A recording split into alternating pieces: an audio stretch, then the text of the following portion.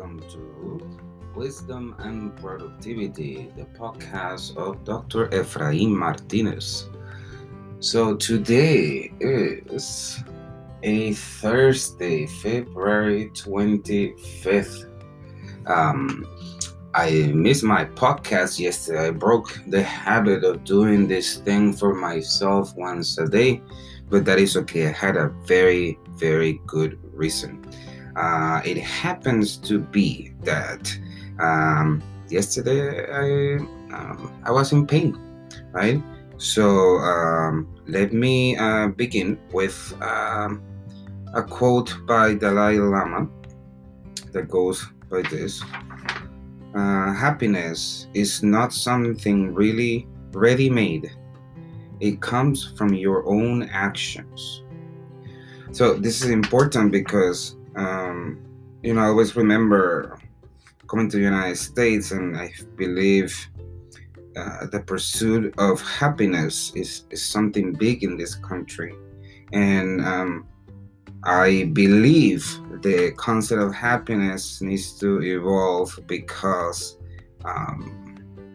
it seems that in the United States, the country where I am a citizen since birth, happiness is something that you achieve one day. That one day you achieve happiness when you reach a destination, or when you are given permission, or when you have certain amount of money. And like the Dalai Lama says, happiness is something really that you that comes from your inner self, that comes from your own actions. So yesterday I came home early from work. My wife went to pick me up, which is strange because I left my car. I pulled my back, so it's more specifically the coccyx or the tailbone. I believe I was corrected yesterday by the professionals. So to make the story short, I was in a lot of pain yesterday. I considered going to the ER, and my wife said, absolutely no ER, you are coming home, I'm gonna go get you. And my wife is teaching too, so she had to take a moment to go get me. And I am so grateful, because I couldn't sit. I could not sit down, and she was able to pick me up, and because I couldn't sit, I couldn't drive. And when I came home, I was embraced by everyone. My children, Nana, Chulu. Chulu is a dog, by the way, if you didn't know. And I felt so blessed. I strongly believe what the Dalai Lama says. We have to find the beauty where nobody can find it. So one of the positives that we have gathered, I believe, in all fields of education or medicine, is that it has tremendously enhanced communication and between the patient and the doctor. And this is so important because, for example, yesterday it would have been extremely uncomfortable to make my spouse drive me to the hospital, to be there barely able to move, and be hours and hours and hours in the emergency room because there are other priorities. And they cannot really do much for the coccyx, I learned afterwards. So the story with my coccyx goes like this. Picture beautiful beach in Puerto Rico. I was maybe 11 years old, and there was this group of older kids. Maybe they were 17, maybe 18. And, I have always been the kind of person who has been more mature, or not mature, who has always wanted to be with more mature people than myself, thinking of myself as more mature. Does that make sense? So I am not saying that I was more mature than the average kid, but my mindset was convinced that I was, even though probably I wasn't. So there's this, someone has 2 jet skis and people are taking turns, and there was someone who I felt attracted to who was way older. Like, I believe the person was about 18 and I was about 11. And all I could think is, wow, I'm going to be behind this person in the jet ski and I'm going to be able to hold their waist. Even though they had like un salvavidas, like something to ensure that if you fall, you don't drown, right? A lifeguard, is it? A lifeguard? No, un salvavidas. I believe the listener will understand. So all I could think is that my arms were around the waist of this person that I liked. And what I didn't realize is that I was breaking my collarbone, because the jet ski was like boom, boom, boom, like jumping, boom, boom, boom, and that was like hitting my back. And I didn't know that I was supposed to like kind of like lift myself a little bit so I would not get hurt.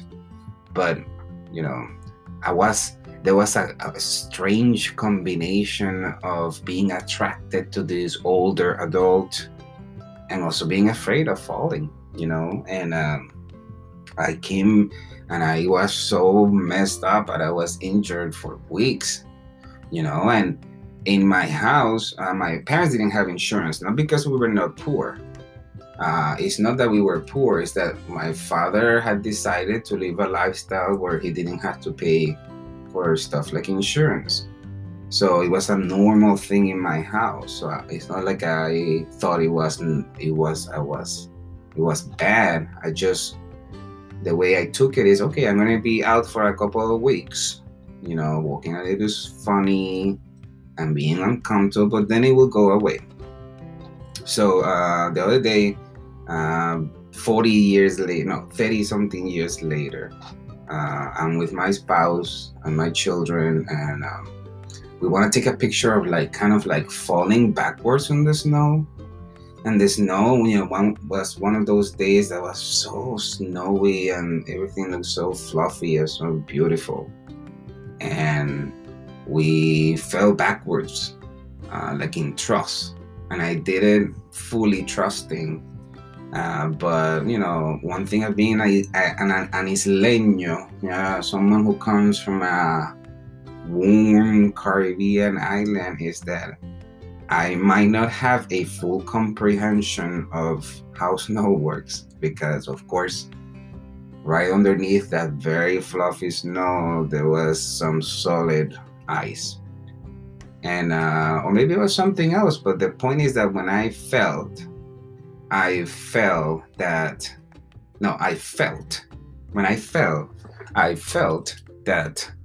I hit something hard right there in the coccyx. And ever since, every day, the pain has been increasing. So 2 weeks have passed. And yesterday it got to a level like, to the level where you say I need to go to the ER. You know, but the reality is that hospitals are jam-packed for serious situations, such as, you know, not being able to breathe. And I was advised by my spouse and my friends, you know, avoid the hospital like a plague, you know. So I called the doctor to see what to do. And although they cannot tell me what to do, because then they get sued, I guess, I was advised to have a tele appointment with my doctor. And that weren't great, because I was able to do it like postrado, like laying on my bed, like kind of on the side where I could be a little bit more comfortable. And I was so blessed because, you know, my wife was with me as if we were in the actual doctor. And the doctor was a doctor that I really much appreciate, you know, one of those people that you want to emulate. So the doctor is in his house, and you see all his books, and when you see someone that likes to read, for someone who has this thing about learning and wisdom seeking, of course I want to know what is he reading, what is, but it's not appropriate to ask your doctor. But he's so funny, he's like telling my wife, what are you doing that he's not worth it? He has known me now for like 19 years, and he treated my wife since she was a baby, and he has treated the whole entire family. So we feel like we know this doctor, And the doctor said, after he listens to me, he says, you know what, you're gonna take this 800 milligram ibuprofen that lowers your inflammation, and you're gonna have these patches. And he explains how to wear the patches. And let me tell you, today I am doing the podcast. Today I am back with enthusiasm. I got permission to telework today, which is good because it gives me time to heal and to do things properly, and at the same time keeping pace with what is happening in school, because we are in this process of reopening and things are working smoothly. But the point going back is that happiness is something that is within you, and even when you are in distress, you can find the beauty out of things. Can find beauty. I wanted to write that. So I'm gonna follow up this with a quote that is gonna take me to the message that I want to keep delivering today. It goes like this: I can give you a surefire formula for success, but I can give you a formula for failure. Try to please everybody all the time. By Herbert Bayard Swope. So this is important because when I began as a school principal, right away there was this perception, not only in my area, but I have been in 7 schools.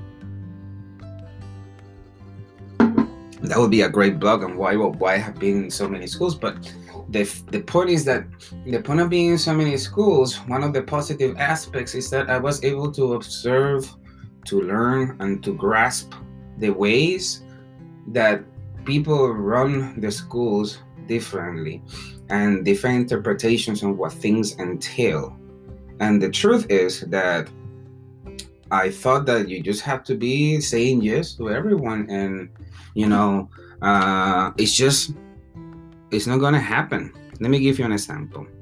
Let's talk about the open door policy, right? So when I became a principal, I immediately thought to myself, well, I need to have an open door policy, because that's what good principals do. They're always available.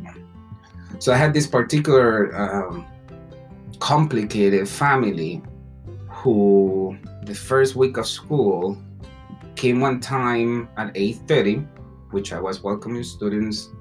Then came the next day like at 9:05, which I was in a grade level meeting, and came a third time, and I was dealing with an emergency. And then the parent or the family went to the public meeting and said that I was never available, that I was lying, and that the open door policy was not true. So what I decided then is that instead of portraying someone that can please everyone, I decided that what I wanted to do, what would be really is like, how do I get to the person's desired outcome before the person gets upset at me? So instead of having an open door policy, I had something where I had my clerk make the appointments. And what I have been doing for the past 2 years is using technology. So there's a page called Calendly. And in Calendly, You can basically put there your availability in your calendar, and it gives you a link. And every time it says, hey, Martinez, Dr. Martinez, I want to meet with you to talk about A, B, or C.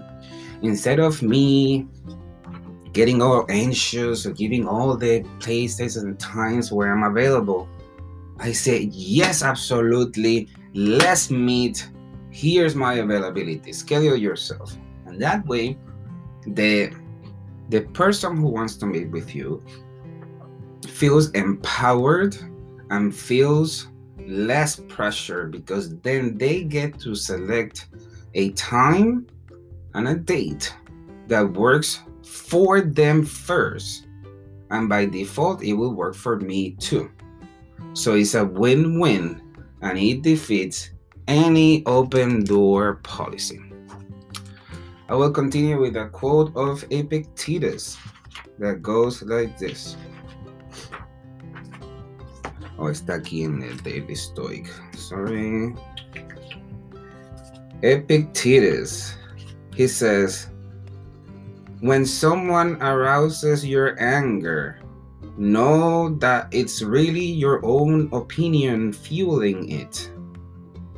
So what does Epictetus mean by this is that in life we can have people try to impact us in non-positive ways, and it is up to us on how do we react to this. For example, if someone confronts you and is insulting you or is degrading you, rather than saying, you know what, pull away because I am getting pissed off, or I am getting upset, I am getting angry. In reality, what Epictetus says is that you're giving the power to the other person.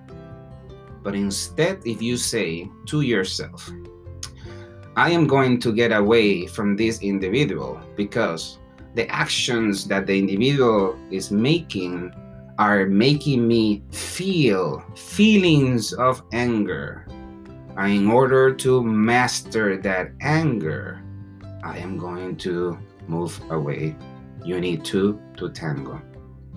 So again, Epictetus reminds us that we have the power on what to do with the emotions that arise. And if you think about it, that's exactly what Mr. Rogers said. It's not about not getting mad, but it's what you do with the mad that matters. And I will finish the day with a quote of Marcus Aurelius. Keep a list before your mind of those who burn with anger and resentment about something, of even the most renowned for success, misfortune, evil deeds, or any special distinction. Then ask yourself, how did that work out? Smoke and dust, the stuff of simple myth, trying to be legend. So Marcus Aurelius is saying this from a sitting throne on his journal that he never meant to publish. He is saying that no matter who you are and your position in society, you are just dust, smoke and dust.